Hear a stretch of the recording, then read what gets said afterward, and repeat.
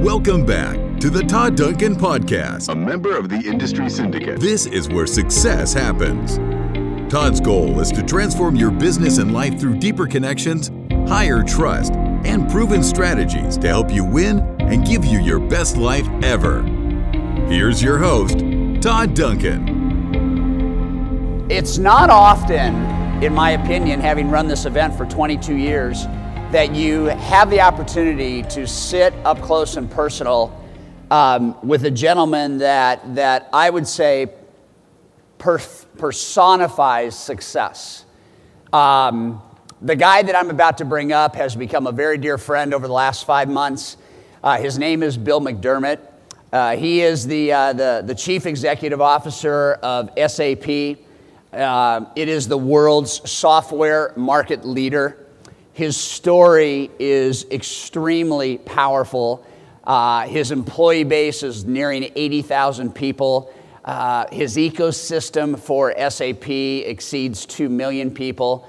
They are the largest provider of cloud-based software. It's a program called Run Simple. They have 300,000 customers. They have 190 countries. This is an amazing business.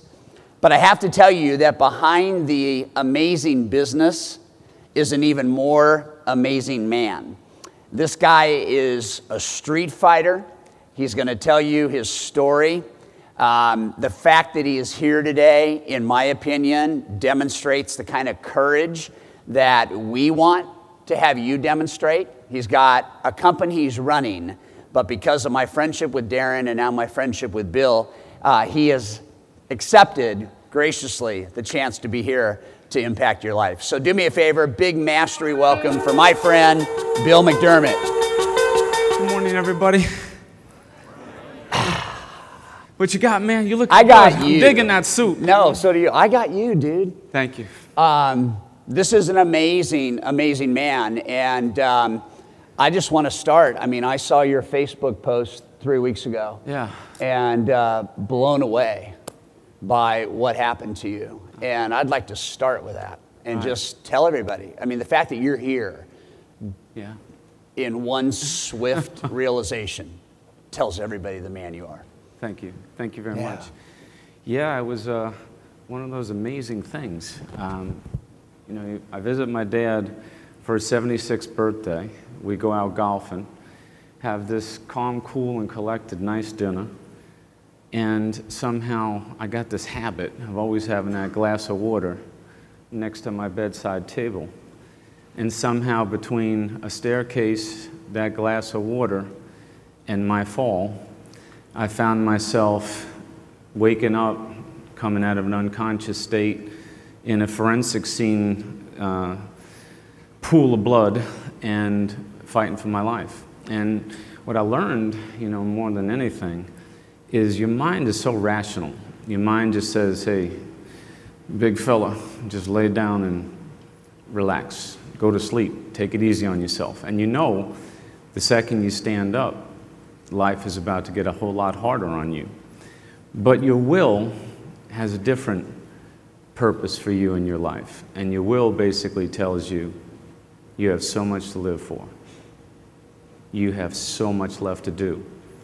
You got to get up and make it out of here. And that's basically what I did. I got out of that house, crawled out to the tip of the driveway, screamed out for somebody to get me help, and somebody did. And the next thing I know, I was in an intensive care unit for 7 days and came out of that and went through several other surgeries, and a little over 90 days later, I'm sitting on this stage with you. And of course, I lost my left eye, but I have gained so much more.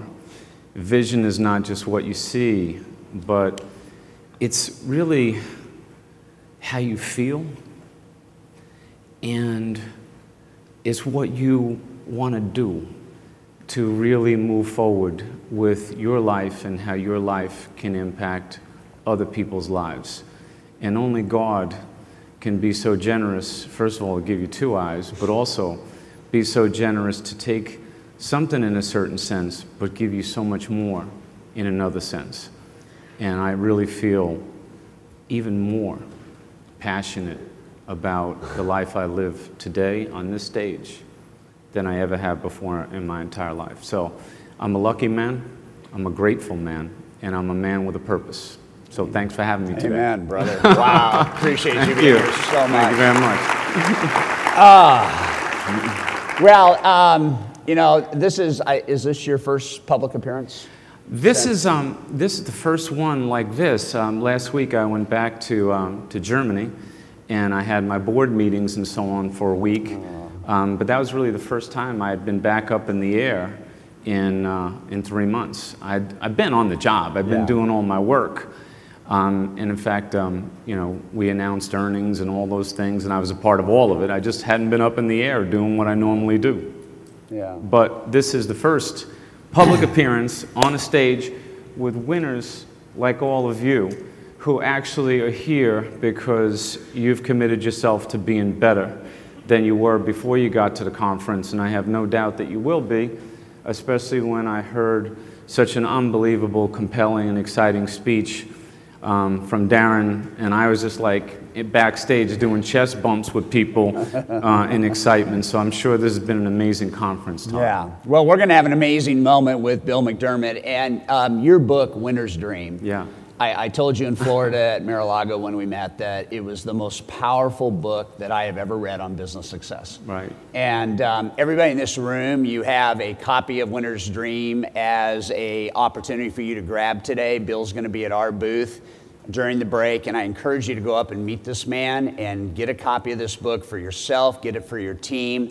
I don't endorse easily, and I have to tell you that it's the best book that I have ever read on success. And what makes it so beautiful is it is your story. Yeah. And I think one of the questions I want to ask is, Sure. is your early career really was shaped by two very cool experiences. It was shaped by this whole idea of, as a very young teenager, figuring out how to buy a delicatessen. Right. And then through that whole experience, the next life-changing event in my mind in that book was the whole Xerox experience. Yeah. And what you did that was like off the charts, impossible to make Xerox happen. So talk to everybody about these two experiences. Sure. Well, thank you, Todd. You know, maybe the first thing on the delicatessen, you know, I come from a working class family in Amityville, Long Island. You might know Amityville more for the Amityville Horror than my delicatessen business.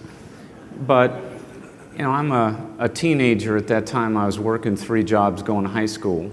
And like many of you, I just wanted to be somebody in my life. And I felt the best way to do that was to work really hard and be self-sufficient and hopefully give something back to your family and so on. And I basically found myself in a situation where the owner was selling that delicatessen. And I had convinced him, after several different dances, to sell it to me for $5,500 in notes, $7,000 with interest. I pay him back in 1 year, or I lose everything. That was the deal. I was 16. So at the time, you know, people didn't think it was possible because obviously I was broke. Otherwise, I wouldn't have needed the notes. I would have just gave him the money. And then there was no stock on the shelf, so how are you going to do it? Well, what I learned is you have to have an ecosystem. All of you, me, you, Todd, have to have an ecosystem. So I basically got all the people that deliver the goods to the store to cut a deal with me. I said, you give me the first shipment on consignment, I will never shop you. You'll probably charge me a little too much, but you got me started and I won't forget. And then I always owe you that original shipment. If I ever sell the business or even go out of business, I will never walk away from owing you that money in the end. So I'm in business now. They all agreed to it. And what I tried to do, and I encourage you to think about, is I wanted to give my customer the things that my big competitors either couldn't give them or chose not to give them. So for example, I was competing against Finest Supermarkets, big supermarket. Right. I was competing against 7-Eleven. One is on my left and one is on my right. And both of them have deeper pockets. They are both corporations, and my little old store is not going to beat them just on business as usual. Right. So I figured out what it was that the customer wanted that they didn't give the customer. So in the case of Finest, they were very close to a senior citizen complex. What do we know about senior citizens? They'd actually prefer not to leave the house. So we deliver. They don't. And then with 7-Eleven, I go down there one day, and there's all these nice kids lined up out the store, probably 30 people waiting online and only 4 people in the store. And this is a big store. So I said to the kids, why y'all waiting online out here? And they said, well, they think we're going to take things. So they only let us in 4 at a time. And I said, oh ho, this is good. And then I went to the mall one day, and I saw these kids banging on asteroids and Pac-Man machines with their parents' quarters, and I'm like, I got it. I get those games attached to my store with a little game room, and I let the kids in 40 at a time. So as soon as the honey was there, I drew the bees. They walked an extra block and a half to come to my store, and I treated the people really well. And kids just want to be treated like adults, just like adults want to be treated like kids. So one day a kid, to underscore this strategy, said to me, you know, Bill, when we want to have good food, be treated with dignity and respect, and play video games, we come to your store. And when we want to steal stuff, we go to 7-Eleven.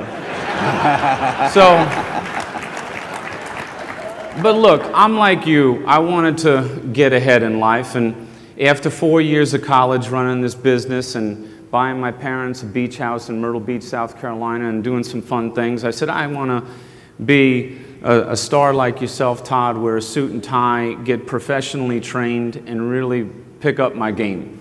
And I felt that New York City was the place to do that. So I did a direct mail campaign for my first job at Xerox. They invited me in for an interview. And after clearing the hiring center and about 7 interviews that day, I'm at 9 West 57th Street in New York. I'm sitting next to another young man, like Tin Men, on a bench, waiting to see the big boss in the corner office. And I actually think he either forgot about us or they were testing our will. So I gave a little note to the secretary who was managing that desk, and I said, please tell Mr. Fullwood I'm in no rush. I'll wait all day to see him, but I wanted him to know that I'm not leaving. So whenever he wants to see me, I'll be ready to go. She obviously carries that into him. 2 seconds later, I'm in the meeting. Now, here it is. There are certain moments in your life where you know this is your moment. So I go into this office overlooking Central Park South on the 38th floor of the 9 West 57th. They used to call it the Avon Building then. Very sharp man, well-dressed, polite, dignified, class. And we get into this terrific conversation. And at the end, he said, well, Bill, this has been a real fun pleasure for me to meet you. Thank you very much. You're a very passionate guy, and I like that. The HR department's going to be in touch with you in a couple of weeks. What he didn't know is that morning, my dad had driven me to the Long Island Railroad. And my house was a house on a concrete slab. And every time we had a high tide, the Great South Bay would come into my house. And that day, I had 4 feet of water in that house. My brother carried me on his shoulder to my dad's car. My dad drove me to the Long Island Railroad. Now, this is what's going on in my mind, that moment of truth, when Darren showed you Jordan and Woods. And I'm thinking to myself, in my $99 suit, my dad, who splices cable for a living for Con Edison, make sure I don't get wet. I drove in on that railroad, and I'm ready to win today. When I got out of the car with my dad, I said, Dad, I guarantee you I'm coming home tonight with my employee badge in my pocket. So your mind has to prepare for the moment. You cannot take no for an answer in your own mind. When the moment of truth came, the HR department's going to be in touch with you in a couple of weeks. I said, Mr. Fullwood, I don't think you completely understand the situation, sir. He tilts his head to the side, kind of like, what's up with this kid? And I said, I haven't broken a promise to my father in 21 years, and I cannot start now. I guaranteed my father I was coming home tonight with my employee badge in my pocket. I said nothing else. He looks at me again, this time tilting the other way and the other way. And he said, Bill McDermott, as long as you have not committed any crimes, you're hired. And I said, well, Mr. Fullwood, I certainly haven't committed any crimes, sir. So are you sure that means I'm hired? And he goes, yes, it does. So, of course, I went around, I picked him up, danced him around the room a little bit, and gave him a bear hug, probably squeezed the polo right out of his tie. And then I headed to the elevator, ran down to 57th, between 5th and 6th. There was a Bun and Burger on the corner. Those days you had to put quarters in the phone. We didn't have these cell phones. And I called up my mom and dad. And I said, Mom and Dad, I just want to let you know I got the job. I'm coming home tonight. We're going to celebrate. Break out the core bell.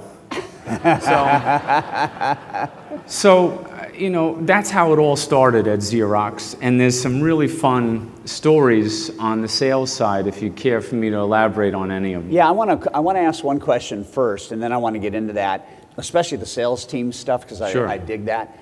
But what happened to you in your life that caused you that morning to say to your dad, I'm not coming home without my badge? What is the wiring, the lessons, the background? Because I think to Darren's point about fear and to you changing the game on Xerox, you made something happen that doesn't happen. Right. What's the backdrop to that? Well, I think the backdrop is you always have to be in integrity with who you really are. And courage comes in many different forms.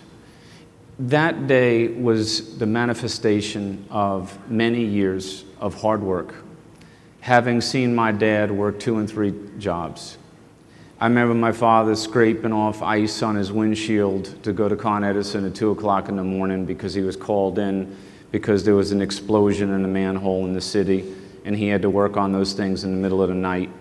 I saw my mother go through many different trials and tribulations, including lose a child, and I saw a family that financially struggled and lots of different challenges with money. And I thought to myself, this is my day. This is the day where everything can change. Today. So everybody else that I saw coming from more affluent backgrounds, great schools, fantastic neighborhoods, fathers that might have even been working for IBM and other great companies with that real pedigree, They show up with the pedigree, and you show up with a $99 suit. And you think to yourself, what is the difference? What was that difference? What was it? And I know exactly what it was.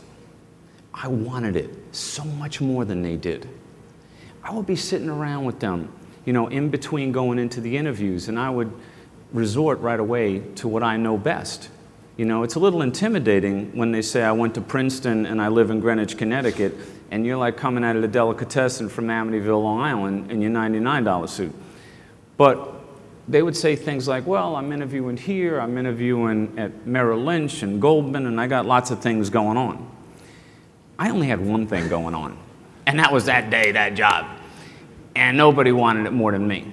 And that was a big, big difference. And the other thing was, everybody felt like they were, in some sense, testing their opportunities or interviewing. I was fighting for my life. Like, I really believed that was my day. And if I didn't get the job, my life could have gone in one direction, but I had the chance to control the odds and get that job. And therefore, I was controlling my own destiny. I was going to will that to happen, no matter what.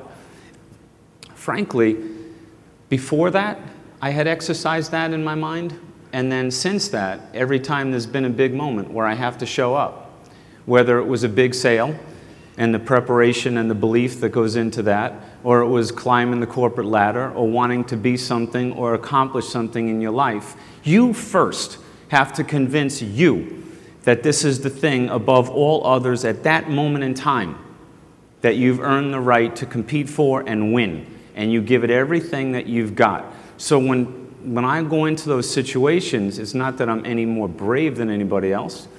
I am just completely flawless in my belief that I'm a winner and that I can get it done, and that what I lack in one area or another, I will more than make up for with my strengths and my passion and my desire to win. Is there a connection between that just insane kind of attitude and early lessons from your dad. I know we talked about teams in the book and talent and all that, but what impact did that part of your life have on then that kind of approach to the Xerox A lot. You know, my dad, my grandfather was a professional basketball player, was inducted into the Hall of Fame in '88. So in our family, you kind of didn't do well at the family barbecues if you couldn't play hoops. And my dad coached. I was a coach with my dad. I was a player. I was always taught teamwork. I was taught the idea of the team getting the basket, not you getting the basket, as being the ultimate goal, and obviously of winning being the ultimate goal, but how you won really, really mattered. So as you get your own individual accomplishments, you focus on what it is you bring to the equation. I teach people all the time, focus on what you do well, often. In a certain sense, don't focus on what you don't do so well at all in public. In other words, don't try to be something you're not. Be so super authentic in your own skin about what you're really good at, and be super humble about what you're not. I love people that know what they do well and also know what they don't do so well. It doesn't mean you shouldn't be intellectually curious to fix what you don't do so well, but there's really no upside in trying to fool people that you're good at something that you're not. And there's really no upside in working on that during your working hours. You do that after the day is done. Right. So people get to see your magic and your confidence at what you're magic at. And then also your self-confidence in what you're not so good at. And that's why you team up with people that have skills that you don't. And ultimately when you're the leader and you're running things, you should sit at a table where you're the least talented at every position, except one, leadership. Because you were smart enough to put people in those jobs that are so much more gifted than you. But as a team, you all come together in such a powerful and compelling way that there's no other team like you. So let's then go into Xerox, because I love some of the stories of how you had to compete on the streets. Right. And I love some of, no, seriously, because we're talking about courage, we're talking about not giving up. You did not plan on losing your eye. You did not, plan on having, there's nothing that happens that's bad that anybody is actually planning on having happen because it's bad. You made the best and you clawed your way through the sales system at Xerox. Yeah. What were some of the early sales stories? And then I think one of the most remarkable parts of the book were the early sales teams that you began to build. So let's talk about that for a little bit. Well, one of the early stories, let's go to trainee. You're a trainee, you're just starting out. By the way, always be nice to the trainees. You were one once too. So it's 95 degrees, it's an August day. I just got out of the training class and now you have to start traveling with the more experienced, more talented account managers. And in those days, we had this electronic typewriter that weighed about 200 pounds. And we had copy machines that you could sort of like put in these bags and carry on your back if you were a 21-year-old horse like me coming out of the training class. And when you traveled with someone that was experienced, of course, they gave you all the lousy jobs. So that's what I was doing. We get up to this brownstone in Manhattan. And if you know anything about brownstones, they don't have elevators. They have stairwells, especially the old ones. All right. So I had to go up 4 levels with the copier on my back, the memory writer typewriter in one hand, my briefcase full of brochures and contracts in the other. And I get up to the top. Now I could feel the sweat coming down my cheeks. I walk into this unbelievable brownstone, the doors open. This woman's like across from me in this Chanel suit, looking gorgeous and full of life and smart. And all of a sudden, with all this stuff going on, bam, this giant cat lands on my $99 suit and takes those claws half an inch deep into my skin. Now, I wasn't in the least bit worried about the skin, but the suit was going to be a problem getting those claws out without the tears, But instead of getting all messed up about that, I just held the cat and I kind of petted the cat. And I was loving the cat. I love the cat. And the owner's looking at this, and obviously she loves the cat too. She gave it the presidential job in the company. There was just her and the cat. So one of them's going to make the decision today. I figured it was probably the cat. And she looks at me and she says, you absolutely love animals, don't you? And I said, especially cats. And the fact is, on this cat, Garfield has nothing on this cat. This cat's the deal.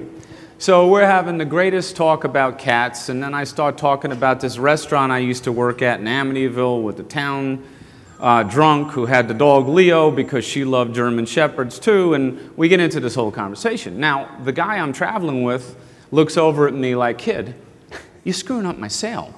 Plug in that machine, do the demonstration, let's close this deal and get out of here. So I never did that. So sales professionals, forget the rule book. The rule book, seriously, is for trainees.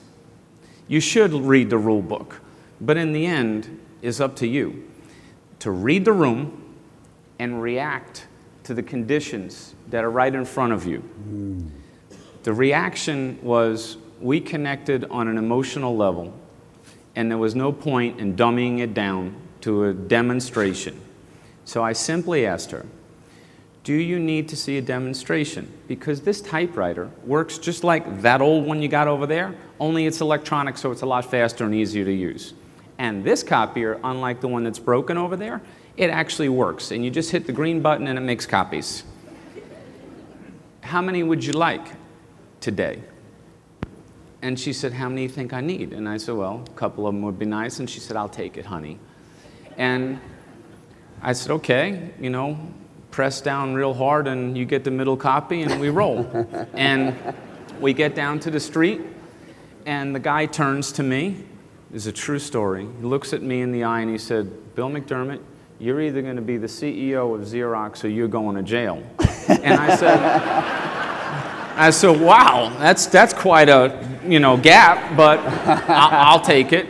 And interestingly, years later, I digress slightly, but I think you'll appreciate this. I'm not making it up. I go on an assignment sort of quasi-internationally. He calls me up one night to be a character witness because he had gotten arrested in a sting operation at a bar in Manhattan for dealing drugs.